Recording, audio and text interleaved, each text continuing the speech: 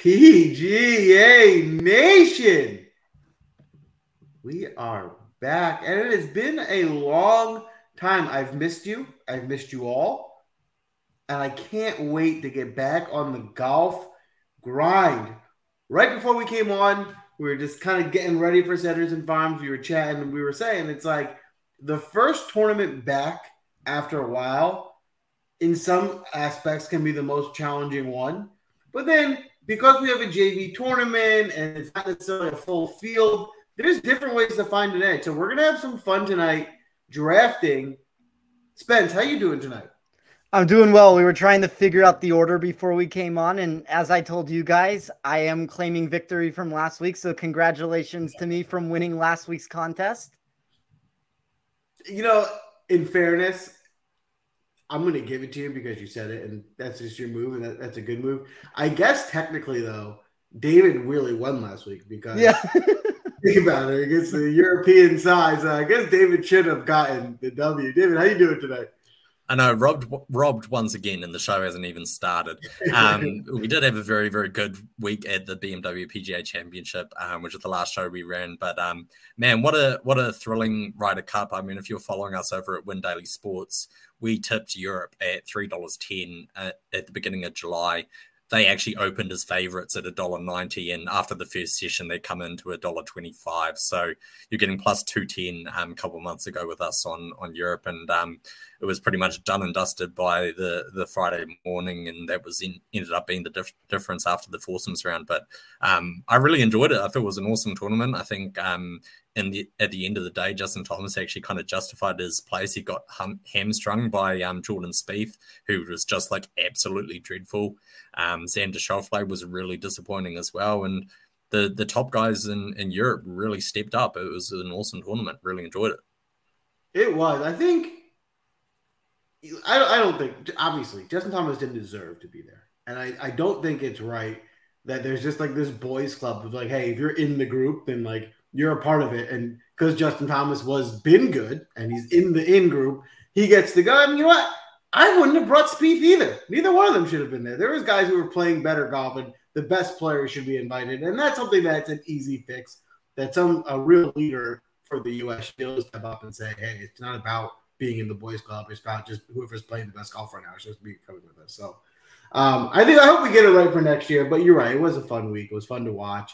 Always an exciting Ryder Cup. But moving on to Sanderson Farms, right? Let's get back onto our grind. We're going. Listen, it's a different location, right? I mean, Jackson, Mississippi. Not a lot of tournaments out there, but we got one here. Definitely a JV field for our purposes. Spence, you got your work cut out for us today. What are you looking for in the course breakdown? I think this is a really unique venue to try and handicap from a DFS perspective, and I'll get into why that reason is in a second. But we see players hit the fairway here only 53% of the times. That kind of means to me a bomb and gouge mentality might be the way to go if you can position your first shot on the correct side of the land. I would lean towards that when building a model, but beyond anything else that's going to be said, the peculiar nature of the layout comes down to this being a venue that highlights really a 5-hole stretch and diminishes most of the upside elsewhere. So the 4 par 5s and the par 4 15th. We look at the 4 par 5s, a staggering 47.5% of the winning score output has been created on those 4 holes alone. Then we get an additional 11.5% on that aforementioned par 4 15th. That measures only 330 yards. That's a total of 59% of the projected allotment of the production. It's really notable since that means that 27% of the holes are going to account for nearly 60% of the winning score. I don't think that suggests that other ranges won't still play as important. You have 5 holes that have a 20% bogey or worse rate. I don't mind taking a deeper dive in the par 4 scoring from 450 plus yards to account for that. We do get a little bit of a boost here from 0 to 150 yards in proximity if you want to look at a condensed proximity range. But essentially for me, it's just, find the par 3s, the lengthier par 4s, try to avoid your mistakes there, and then attack the more gettable locations. There you have it. Simplified to an extent, but definitely something you want to use when breaking down who you want to play this week and building out your player pool because of the nature of the player pool and it being a JV field. I do find it relatively easier than most weeks to kind of narrow down my core of who I want to play, the guys I want to rotate into the mix. So we'll get into it with the draft now. Spencer, I'm going to pull up the draft board. We made the order for tonight. Spencer, me, David, Audience will be going last. So as a quick refresher, if you're new to the Draftcast, this works like your typical fantasy football snake draft. It goes 1 through 4. Audience, you'll go 2 in a row, and then we'll go backward. You do need to stay within a DraftKings salary. So what that means is you can't just go out there and pick all the best players at the highest price. You need to draft a team accordingly to make sure you can actually afford your roster. Without further ado, Spence, you are on the clock. Well, I was obviously going to take Webb until he pulled out of the tournament, so this forced my hand to go in a different direction here.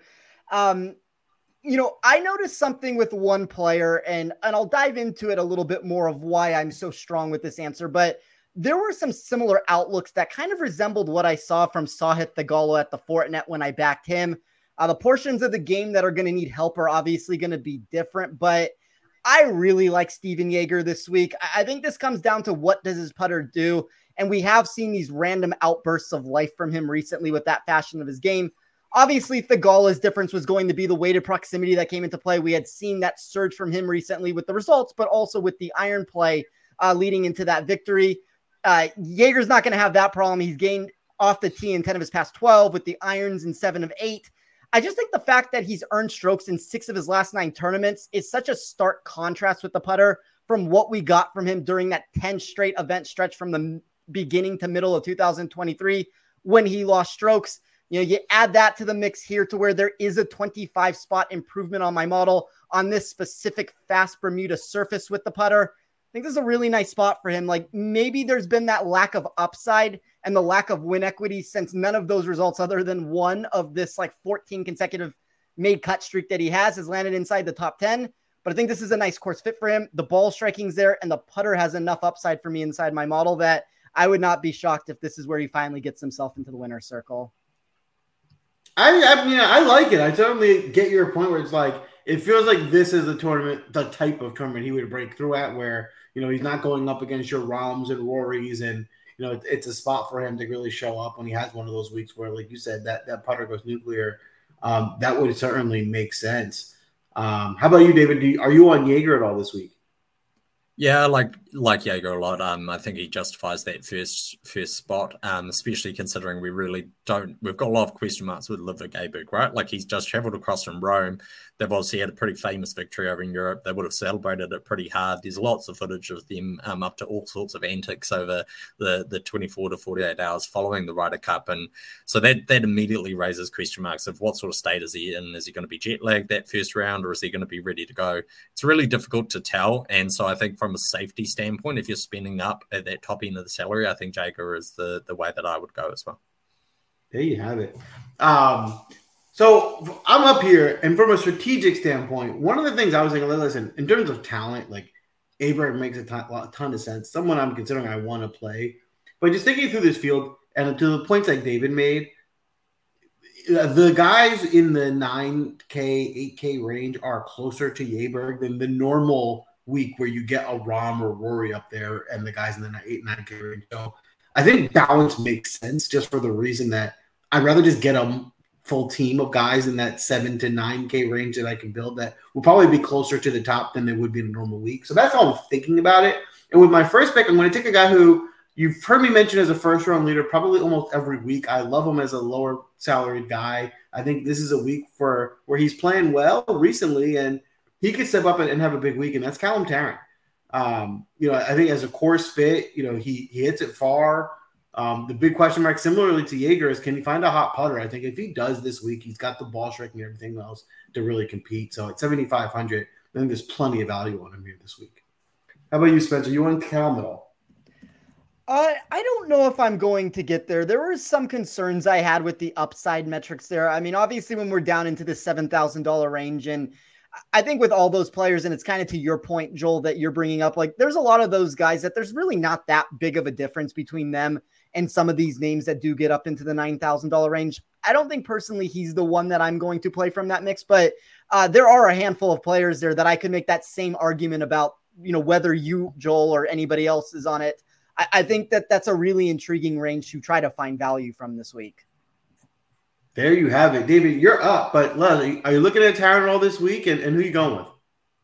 Yeah, I mean, Taron makes a lot of sense, right? He played really well at the Fortinet. Just, I guess, bear in mind with that was putting on Poa, and we're back to Bermuda grass here as well. So just whether we can adapt to the new putting surface would be the question. But, I mean, last time out here, he was 13th in gain putting, and what was promising from that was a lot of the approach play was very good from him last time he was here.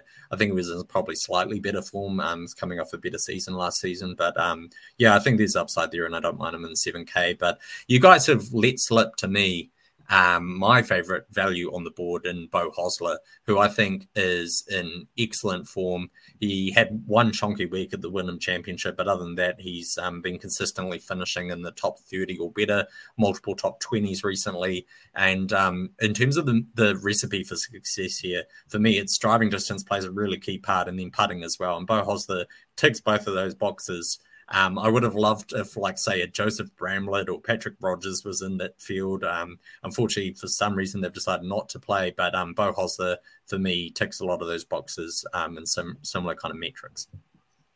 Beau Hossler, certainly seen him pop a few times in the 2022-2023 season. Certainly seems like a good field for him. What say you, Spence? Are you on Hossler at all? I mean, this would kind of back David's point here. He has been one of the most steamed golfers I've seen in the market. Massive favorite in pretty much any of the matchups that he's in.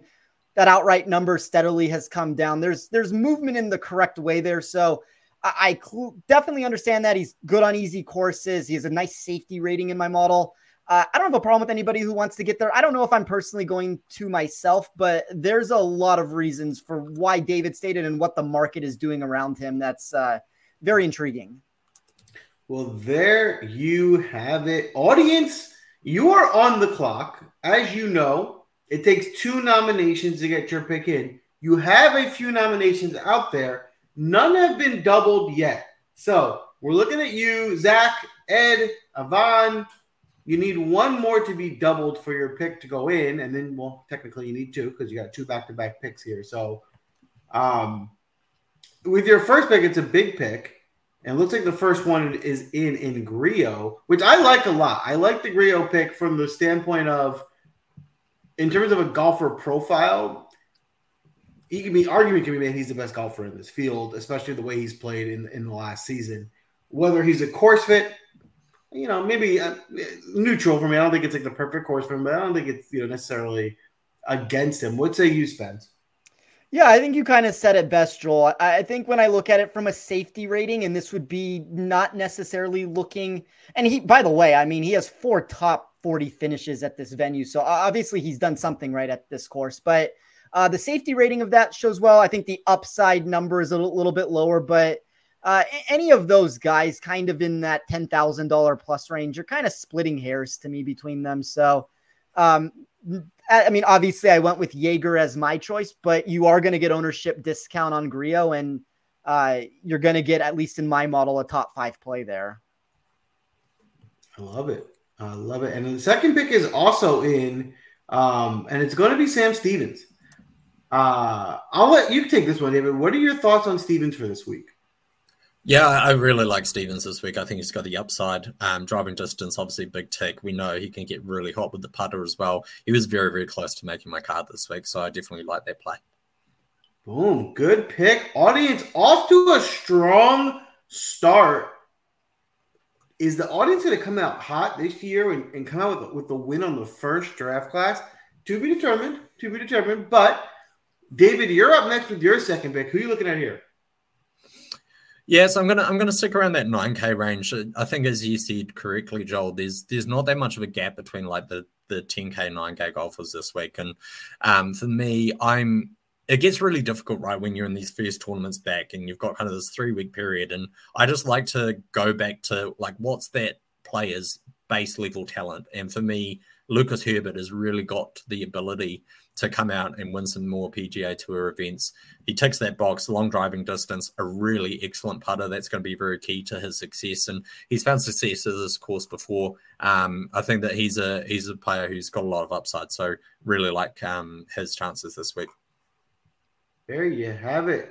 Lucas Herbert. I feel like you love Lucas Herbert. You play him This is definitely not the first time you've drafted him. You've been on him a few times, and I think you get him right usually. You usually hit him on the weeks that he does well. So you seem to be the Lucas Herbert whisperer. Spencer, you playing Herbert at all this week? Probably not, but I will say the Hostler Herbert duo there are very similar commodities of that distance putting acumen that you're looking for. So if you like one and you want to play one, you probably should play the other. So it definitely makes sense with the build that David has going on right now. Boom. There you have it. I will say, I'm just going to put this out there in the Draftcast universe. Leading the show right now with Sia gone and trying to draft my own team is incredibly challenging because I'm usually picking my picks while Sia's running the show, and right now I'm trying to do both, and I'm falling behind on my picks. So have you noticed, Joel? Nobody's chiming in between David and I to help lead this show. We're just gonna let you try to drown on it, and I agree, it's very difficult trying to multitask when you're running a show, and it's not just basically ask a question and then try to find your team as Sia's being able to filibuster in there and move us across with it. But yeah, I mean, I'm trying to take any advantage I can right now. That's fair. That's fair. I would do the same, in fairness. So I'll be honest with you. I would absolutely take advantage of that situation. But I landed on my pick for right now, and I'm pretty pleased with it. I'm happy with where I'm going. I'm going to take Sam Ryder. Here's another guy that in this field, I think he's getting a little bit overlooked from a talent perspective. I think Sam Ryder, compared to these other guys, could have been priced in the 9.5 range, and no one would have batted an eye. He's playing well. We know he can find a hot putter. The ball striking's been good. He's even been pretty good off the tee. If he can continue some of that form and success here, I think he can go as far as winning this tournament. So Sam Ryder, 8,500, I think is a really good value. I'm going to stick with him here. How about you, David? Are you playing Ryder at all this week? My concern with Ryder would be down to the fact he hasn't really got the driving distance. Most of that off the tee game comes from his driving accuracy. In saying that, it's not the be all and end all of this course, right? Like we've seen Ryan Armour, for example, win here, and Nick Taylor win here, who are not the longest drivers, and in fact they play more of that driving accuracy game. So in terms of the way that I'm building this week, if I'm kind of telling that narrative of I'm wanting driving distance and putting, I'm not sure that he would really make my cash game squad, but I think certainly in the wider GPP that he has got the upside if he can find the week. It's just his path to victory is literally more narrow because he is going to have to find all those fairways in order to find success this week. Makes sense. Totally makes sense. All right, Spence, you got two here on the wheel. Who are you looking at? I wasn't necessarily planning to go this route, and this is I don't have ownership right now that I trust. There's a couple sites that I normally pull from that have been slow to enter the market. So I'm essentially pulling from two, running an aggregated total from that. I'll add the other three that are actually the ones I trust a little bit more. I might have the most popular build in the history of the show right now with these next two picks I'm going to make, or at least the most popular build that I've ever put together from the numbers I'm seeing. I am going to take Dylan Wu. Thought it was a very interesting profile for him. There was a lot of resemblances to that Thagala where the recent history looks good.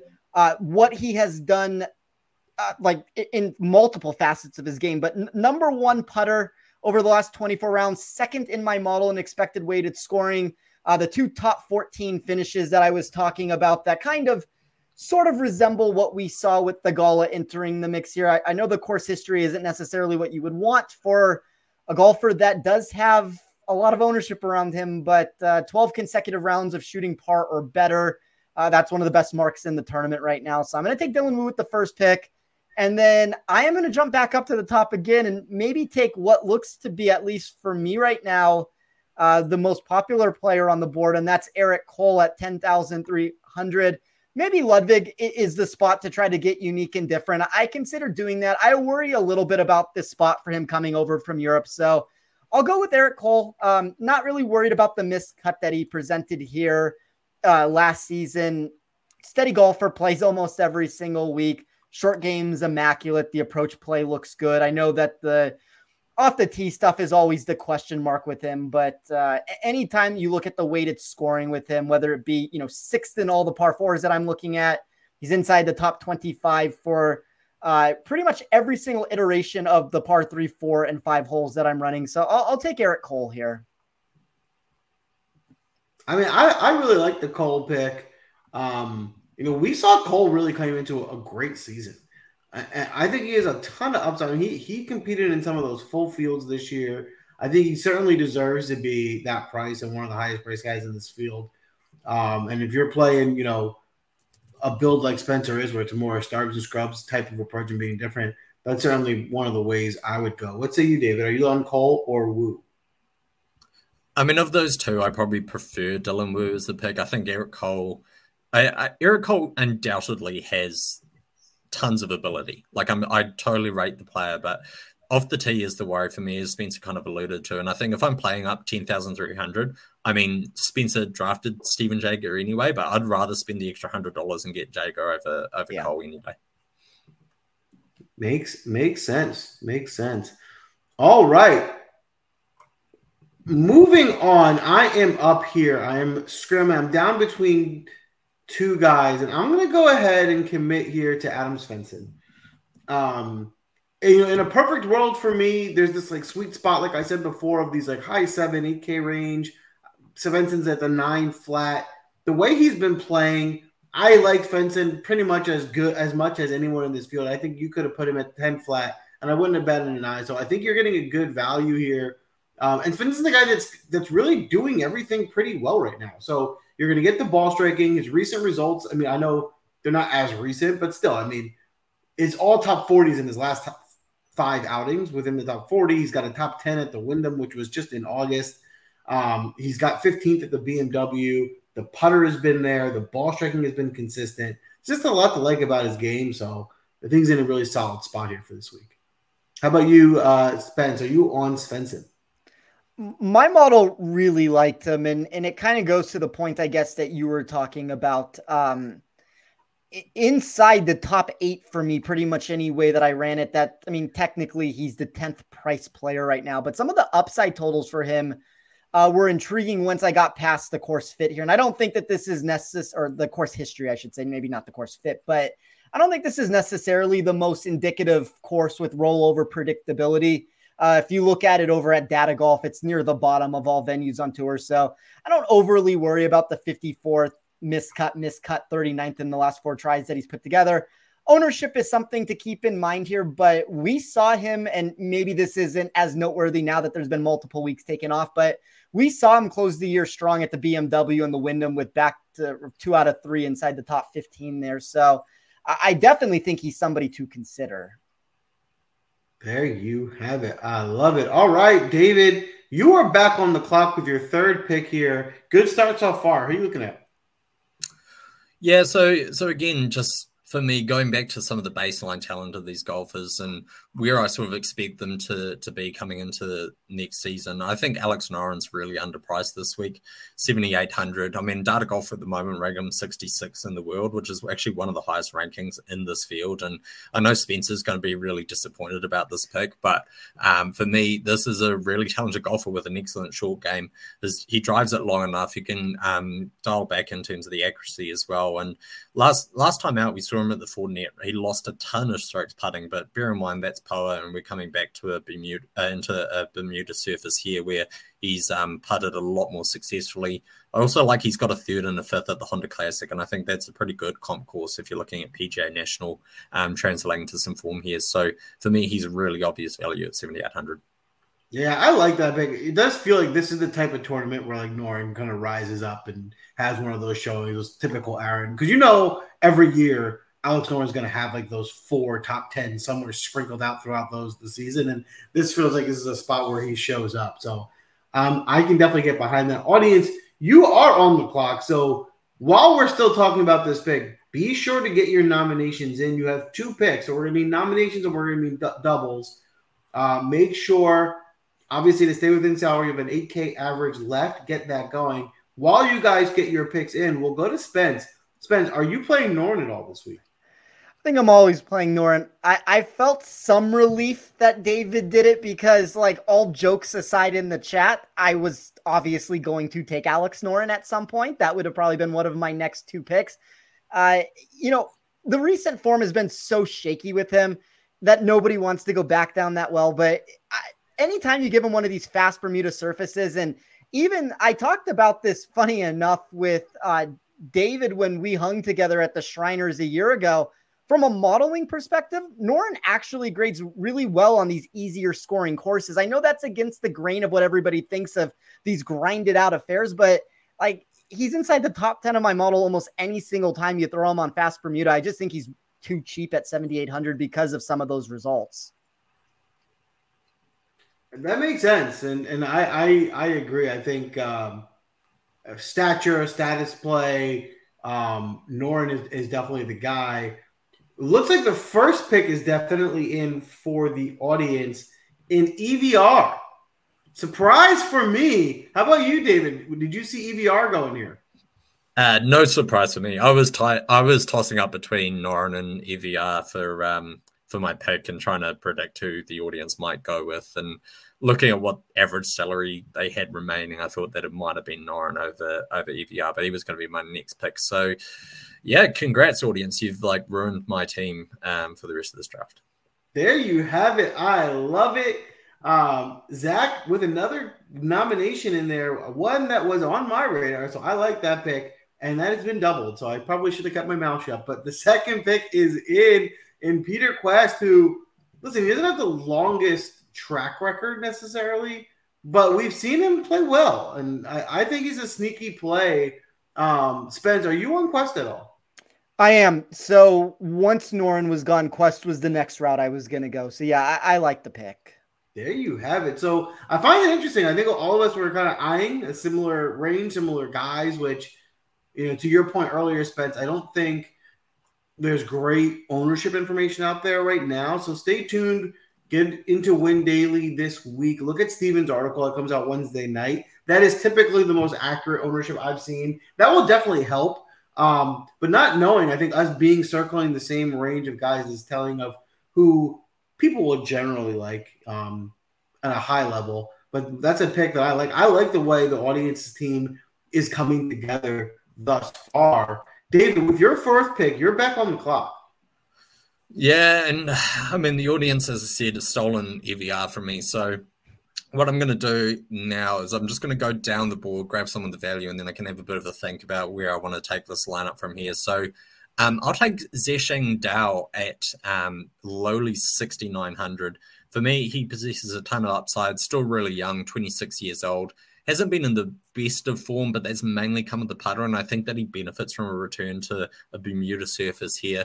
The approach play has come around a lot, though, over the last 3 months, and I think that's really notable for me. Possesses tons of driving distance, and obviously he's only played here once. He made the cut back in 2023, so for a rookie season, that was fine for me, and I think he's decent value at 6,900 to at least get a cut made and has some upside too. Oh, I love it. Spence, is Dow in your player pool this week? Yeah, I think he's a savvy pick. Obviously, I mean, he's going to have to make some putts, but if that's his one real weakness that I'm looking at, I see an increase in my model and weighted proximity over some of the baseline numbers that I was anticipating. So, I mean, at least if you threw him on a generic course. So I think this is a nice course setup for him.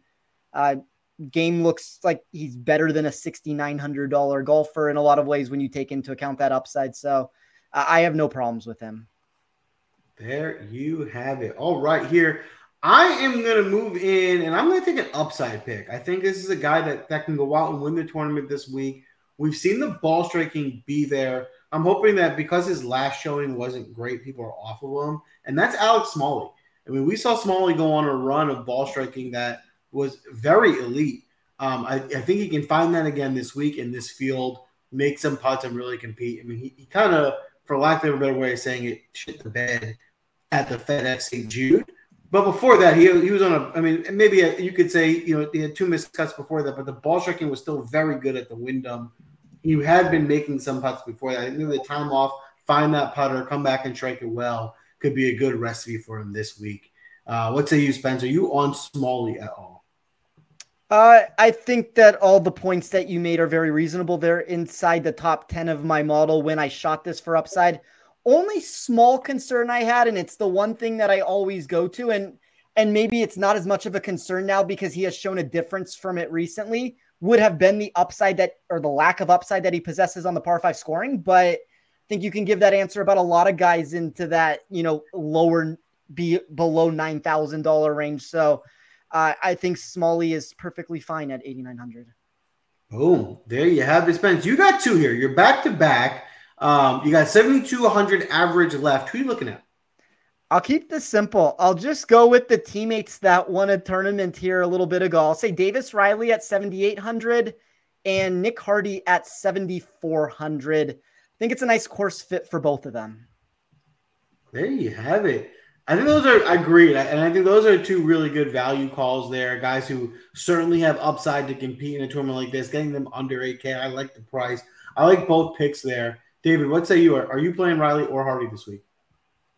Yeah, it's interesting to note that Davis Riley has called this his fifth major. It's basically a home game for him. Went to school just up the road, and so it means a lot, right? So I'm not too perturbed about the fact he gave the Fournette a miss. I think that if he had wanted to play that, he would have. And it's also interesting, right? Like he's secured his status with the victory of the Zurich Classic. So it's interesting now with this new layout of the FedEx Cup and the structure that the PGA Tour is kind of moving with, where if you're in the top 50, you can't improve your ranking until January, right? So these guys have a lot less pressure on them than some of those guys who are trying to save their PGA Tour card, or, when it comes down to like, are they going to make the cut or not? They might play a bit conservative just to make sure that they're there for the weekend and then try and push forward. Whereas Riley's like here to win, and that's kind of it. He's been a first round leader here as well. So I had that. Yep, there you have it. All right, I'm back on the clock here, and I am stalling as I make this last decision, and I've come to it. And I'm going to take Garrett Higo. This is a guy, I think he has plenty of upside. If you are someone targeting guys who have that power off the tee, he will check that box. The other thing that intrigues me most about Higo is that he seems to have recently found a very strong putter. And if he's going to putt well, I think it's a mixed bag with him in terms of ball striking. We've seen him have good ball striking weeks. We've seen him be terrible.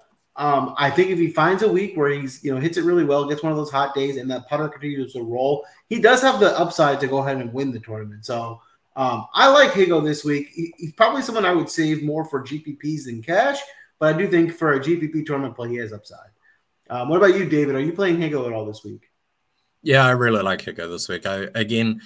He burst on the scene, right, with those initial wins when it just seemed like he was winning. Well, he was winning every single week, and he kind of went off the boil a little bit since, but he's still really young. He's like 24 years old. So the guy's obviously shown an ability that when he gets really hot, he can go out and actually get across the line and get a victory for you. So I really like the upside that comes there, and I think that he's a really talented golfer who has a lot of potential there.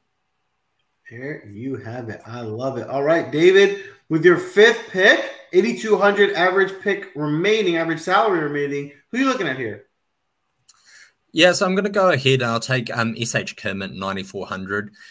For me, he's an uber talented golfer, plenty of distance. We've just seen what he done at the Fortinet and really pushing Tagala right there at the end when he came in second. And he's got a good record here as well. He was 13th last year, I believe. So obviously displayed a bit of upside last time out, but ticks that recipe for me of really strong putting, good around the green, and plenty of driving distance. And that's a pretty good recipe for success. I do think he attracts a lot of ownership, would be my concern, but just in the spot where I'm in, where EVR has been taken off the board, kind of have to go a different route here, and I'll take SH Kim for that. All right. I want to grab Spencer's opinion on SH Kim. Before I pass to Spencer, I want to remind the audience that you are on the clock. Your final two picks. Get your nominations in to round out your squad. You have 8,700 average salary left, so you have some money to spend. Keep that in mind when making your final nominations here. But now, Spence, is Kim in your player pool for this week? I don't know if he will be. Now, I've given this answer about almost every single pick that David's made so far, but there's a book I respect out there. I'll leave it nameless right now. He is the fifth favorite from where he has moved at this particular shop. It's obviously a very substantial move down from the 30-1 numbers. So it's moving in the correct direction. That makes sense. You got to pay up for him. I think your initial reaction with Kim might be, ooh, that seems pricey. But in this field, that's the right price. I mean, with Woo he's playing, we usually like him as a sneaky value play, but this week he's not going to be sneaky. He's going to be one of the guys you pay up for. Audience, get it together. I don't see one nomination from you guys. You got 2 great picks coming up. Audience, I'm not mad. I'm just disappointed. I'm disappointed in your effort thus far in getting your final 2 picks, and mainly because I like the start to your draft. I think your first 4 picks have been pretty solid, and I want to see you guys finish strong and close this out. So we're going to have to take this as your first pick due to the slowness and speed, and that's going to be Davis Thompson. David, what do you think of the Davis Thompson pick here? Yeah, again, uber talented young golfer, right? Like he's got plenty of ability. He's only 24, so we're still developing into what we see him at. And he's been on a really good run. I mean, he missed the cut at the 3M Open, but other than that, he's finished 31st, 30th, 24th, and 22nd, and he's played here twice and not missed the cut. So I think that he's definitely got upside, and we're starting to see some improvement on approach. The thing with Thompson that I like as well is that he's kind of like a Hayden Buckley in terms of he's got the driving distance, but he's also not compromising the accuracy for it as well. Like he's long and straight. And I think that's always a really strong combination, especially on a course like this. And if he can find the putter, he's got every opportunity to shoot up the leaderboard. I like it. I like the pick. Before I pass it to Spencer, audience, you need one more. I haven't even gotten a nomination. With the price you have left, it does look like there's probably 2 guys you should be zoning in on, and that is Mark Hubbard and Doug Gibb. Those would be the 2 guys I would be looking at this point. I can make that your nomination. Somebody second one so we can get your last pick in. Before we do so, Spence, Davis Thompson, is he in your player pool this week? He is going to be. And, I talked at the beginning of this show about how the short par 4 and the 4 par 5s were going to be the 5 locations where you needed to score to find success here. So in my model on that short par 4, he grades as the 9th projected player in scoring there. Number 1 player for me in par 5 birdie or better percentage in this field. So he's hitting both of those 2 marks. I've always thought that you throw him on these easier courses, it removes some of the volatility. You can see that just with the returns that we've gotten from him historically. I think he has legitimate win equity at this tournament. I do not have an outright bet on him. I couldn't quite get there, but I would not be shocked if this ends up becoming the coming out party for him and he ends up winning this.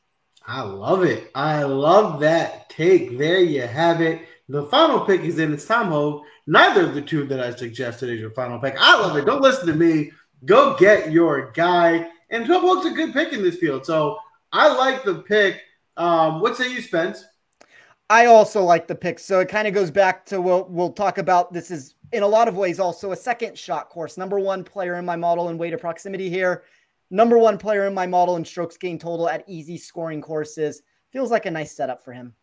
There you have it. Audience, I like the team you drafted. I think that's a good looking roster. I like the strategy you went around taking it.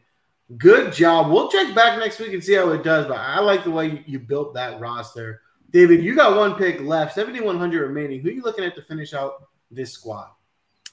Yeah, well, look, I'm really disappointed that the audience finally got their pick in because I was going to nominate Jim Herman for them to finish out their lineup. So unfortunately, they did complete their squad because I think Jim Herman would have made a nice addition to the audience team there. But for me, I'm going to take like a somewhat surprising pick. I don't know if a lot of people are going to be on him this week, but I actually really like Vince Whaley. Here, I know that a lot of people are going to be avoiding him at like 7,100, but like the 6K range is like so barren in this tournament. Like it's pretty dark once you get into 6Ks. And at the lowly sevens, you've got a guy who's played this tournament 4 times. He's never missed a cut. He's never done anything really with it, but he's made the cut at least.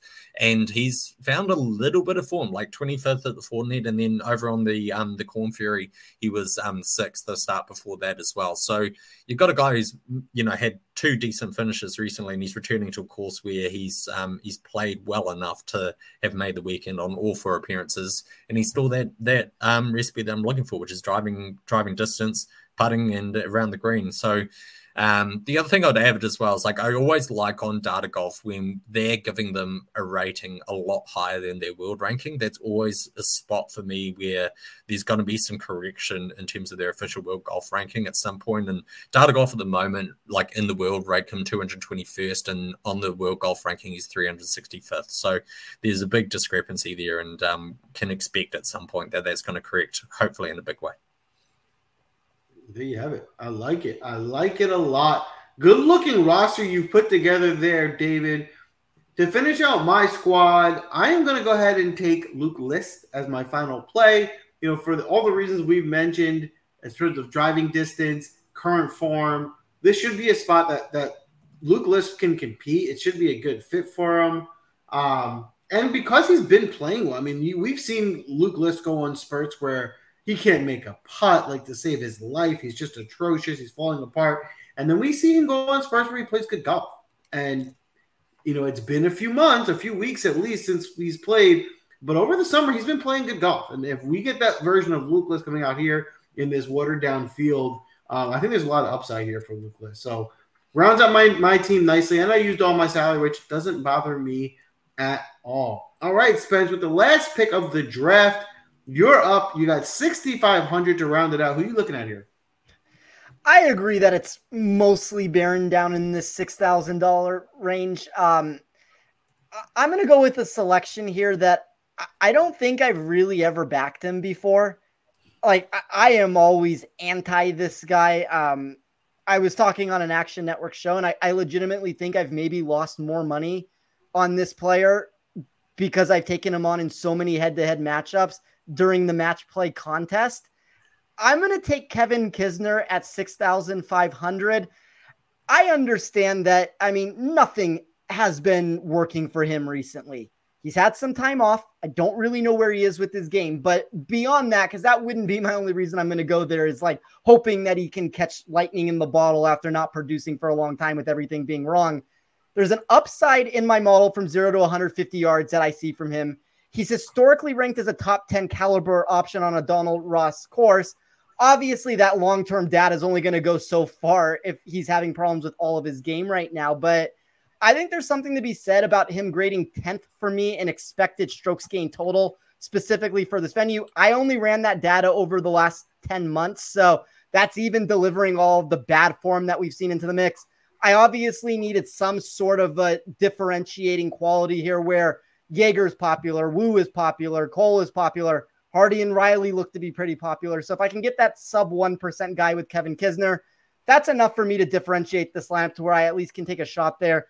Obviously, he has the potential to come in dead last place. I understand that as I'm going this route, but in a range where I don't think there's a ton of upside to talk between or to pick between, I'll pick the one guy that I think can actually pop. And it's one of the reasons why I did bet him at plus 650 to come in the top 30. Thought that was an interesting number just to consider if you think he can make a cut and maybe work up the leaderboard. It was a number for me that was a value grab. I think it's an intriguing pick. I think it's really interesting. Obviously there's a lot of concern there, and it's definitely not a safe pick.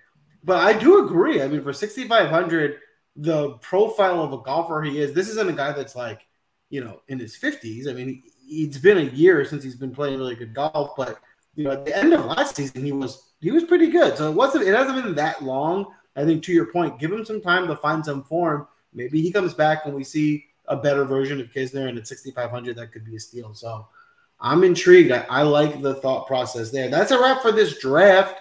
I like the audience's team here, but I think we all drafted pretty good teams. We'll drop the lineups on Twitter. Drop in. Let us know which team you think is going to win. While you're there, hit the like button. Give us a follow. It goes a long way. But we're not done yet. Before we wrap up tonight, we will give you our first-round leader plays.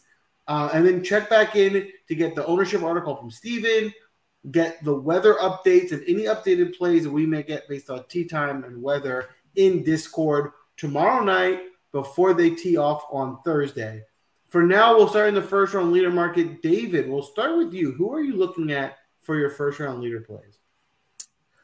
Yeah, but before I jump into that, one thing I just want to ask is, with that Kisner Kisner play, what do you guys think of Wesley Bryan, who's kind of right there? I think that he's got some potential upside. I think he's a little bit sneaky. If you have to dive into like the 6,400 range, like Spence did, I think that he's worth a look. But be interested in your guys' thoughts before we get into the first round leader. You'll laugh at my thought. I used to really like Wesley Bryan. Like, it was one of those sneaky low price guys I want to play. And then I got to a point where it's like his driver was so atrocious that it was just unplayable. It was just, he couldn't hit the ball in play. It was just so bad. He lose so many strokes with his driver that I've given up on him. But historically, I have really liked him as the low salary guy to take a flyer on. So if he can figure his driver out, I think he can be a good golfer. Just he's got to figure that driver out. What about you, Spence? Yeah, I mean, if I wasn't taking Kisner there and I was trying to figure out who I wanted to take outside of that, maybe Ryan Armour, maybe Wesley Bryan, like that would be, to me, probably the extent of where I'm cutting it off. So he's, to me, a value at 6,500. Obviously, there's going to be the same volatility that I talked about with Kisner. But if you kind of are aware of that and you know that he has some sort of a history on tour where he has produced before, I mean, it's better than a lot of these guys down in this range where I don't think most of these players don't even have much made cut equity, let alone the upside potential that a Wesley Bryan could bring into the mix if he can just be, neutral off the tee, and maybe the wide open nature here helps him a little bit. Yeah, I think that's a really good point. In saying that, I will say, just before I get into them, is that Kevin Kisner has a pretty awesome record at the Wyndham Championship, which is another Donald Ross design. So it's not that I hate the Kevin Kisner play. I think that the guy's uber talented and probably needed a rest given the way that the rest of his season's gone. He may come back and be fired up, and so I don't mind the play at all. But enough stalling from me. I'll get into my first round leaders. So I've got 5 this week, but all 50 to 1 or higher. So I've got Alex Smalley at 55 to 1, Davis Thompson at 55 to 1, Hayden Buckley at 60 to 1. Probably my favorite is Nick Hardy at 70 to 1. I think that's extreme value. That just seems way too long for me. And then I'll finish off with a long shot, triple figure odds on Zheshang Do at 110 to 1. We know that he can go out and shoot a 9 under. He's done it multiple times before, plenty of distance, and a very good putter as well. So don't mind the triple figure odds on him to be first round leader. You know what? I wasn't on before, but I like the dough call. Give me the triple figure, to your point. If there's a time to take a triple figure type play, this is it, right? The field is as neutralized in terms of talent being close together as it'll get. So take a shot on a guy that came here where, like, to your point, we've seen him have those 9 under days and explode. You only need to be 1. You can blow up day 2. You'll still win your bet. So I love it. I'm behind it. How about you, Spence? Who are you looking at for first round leaders? Well, I might be in mid-season form with the picks that I'm making for this contest. I am definitely in early season form of being prepared for this section right here. I very quickly ran a model for this. The 2 values for me, or the 2 best values, are actually 2 guys that David just talked about. You can find a higher price on each one of them over on Bet Rivers if you have access to there. Those would be those Unibet books. But Davis Thompson, 66 to 1, and then Nick Hardy at 80 to 1. I think both of those numbers are intriguing. There you have it. I like it. I have 4 plays for us today. I'm going to start with Alex Noren at 65 to 1. I'm going to move on up here. A lot of the guys that I drafted, I also like here. In Garrick Higo at 50 to 1, Sam Ryder at 60 to 1, and of course, probably my favorite and most picked first round leader play, Callum Tarren at 60 to 1. I think first round leader for me is the bet I'm going to have fun with this week, to the point we made before. The talent's going to be as close together, more close together than it normally would be in most tournaments. So when you can find some of those longer odds for some of these guys, I think that value makes the most sense. So that's a wrap for us tonight. Look at the Draftcast, get your player pool narrowed down, follow us on Twitter, hit the like button, check back at the end of the tournament. We have to crown a winner. There will be a winner. It could be the audience. It'll likely be me. Either way, we'll have fun. We'll see you guys next week for the next tournament. Is there anything that I might be forgetting? One thing. Very quickly before we wrap up this show, I don't know if Sia was kidding or not when he was in chat. I know Sia said Chad Ramey for first round leader, so honorary mention for Chad Ramey, first round leader, but I don't know. Anything else we're missing? That was also what I was going to say. Is I'm pretty sure that Sia was joking when he said Chad Ramey, but you never know with Sia. He pulls out these ridiculous first round leaders out of nowhere, seemingly. So I would say that, and then I know that Sia always loves to jump into the Discord and put his plays in for Win Daily Sports. And if you've missed it, jump onto my Twitter at the moment, because the Win Daily promo at the moment is like stupidly good. You're saving $500 on our annual membership. It's $199 for a full year at the moment. So less than $4 a week. And believe me when I say that you will make that in 1 week on our golf tips, because you just hit a winner and then you've already paid your annual sub for a year. So jump across to my Twitter page and you'll get access to that promo. It's an absolute no-brainer. It does end at midnight on Saturday Eastern time. So you've only got a couple of days to get that $199 deal. Absolute no-brainer.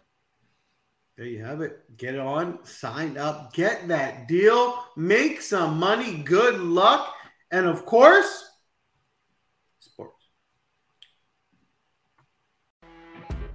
You know when you're listening to a true crime story that has an unbelievable plot twist that makes you stop in your tracks? That's what our podcast, People Are the Worst, brings you with each episode. I'm Rachel. And I'm Rebecca. We're identical twins who love true crime cases that make you say, didn't see that coming, and we hate the people responsible for them. Listen to People Are the Worst now on Apple, Spotify, or wherever you get your podcasts.